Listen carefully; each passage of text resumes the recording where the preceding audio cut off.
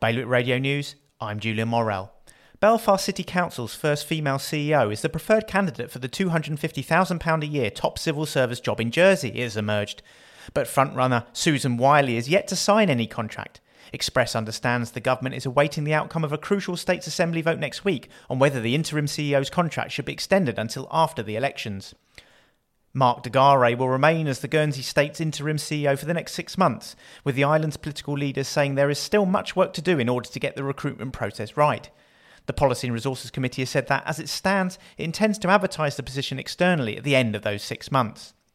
Jersey will face higher building and borrowing costs and potential competition with the NHS in securing contractors if the new hospital project is delayed any longer, according to the Assistant Treasury Minister.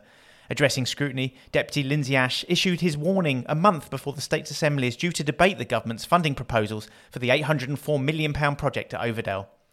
Guernsey's President of Health and Social Care has shot down the potential benefits of vitamin and mineral supplements in combating COVID, while also arguing that the best defence against long COVID is not to get COVID in the first place.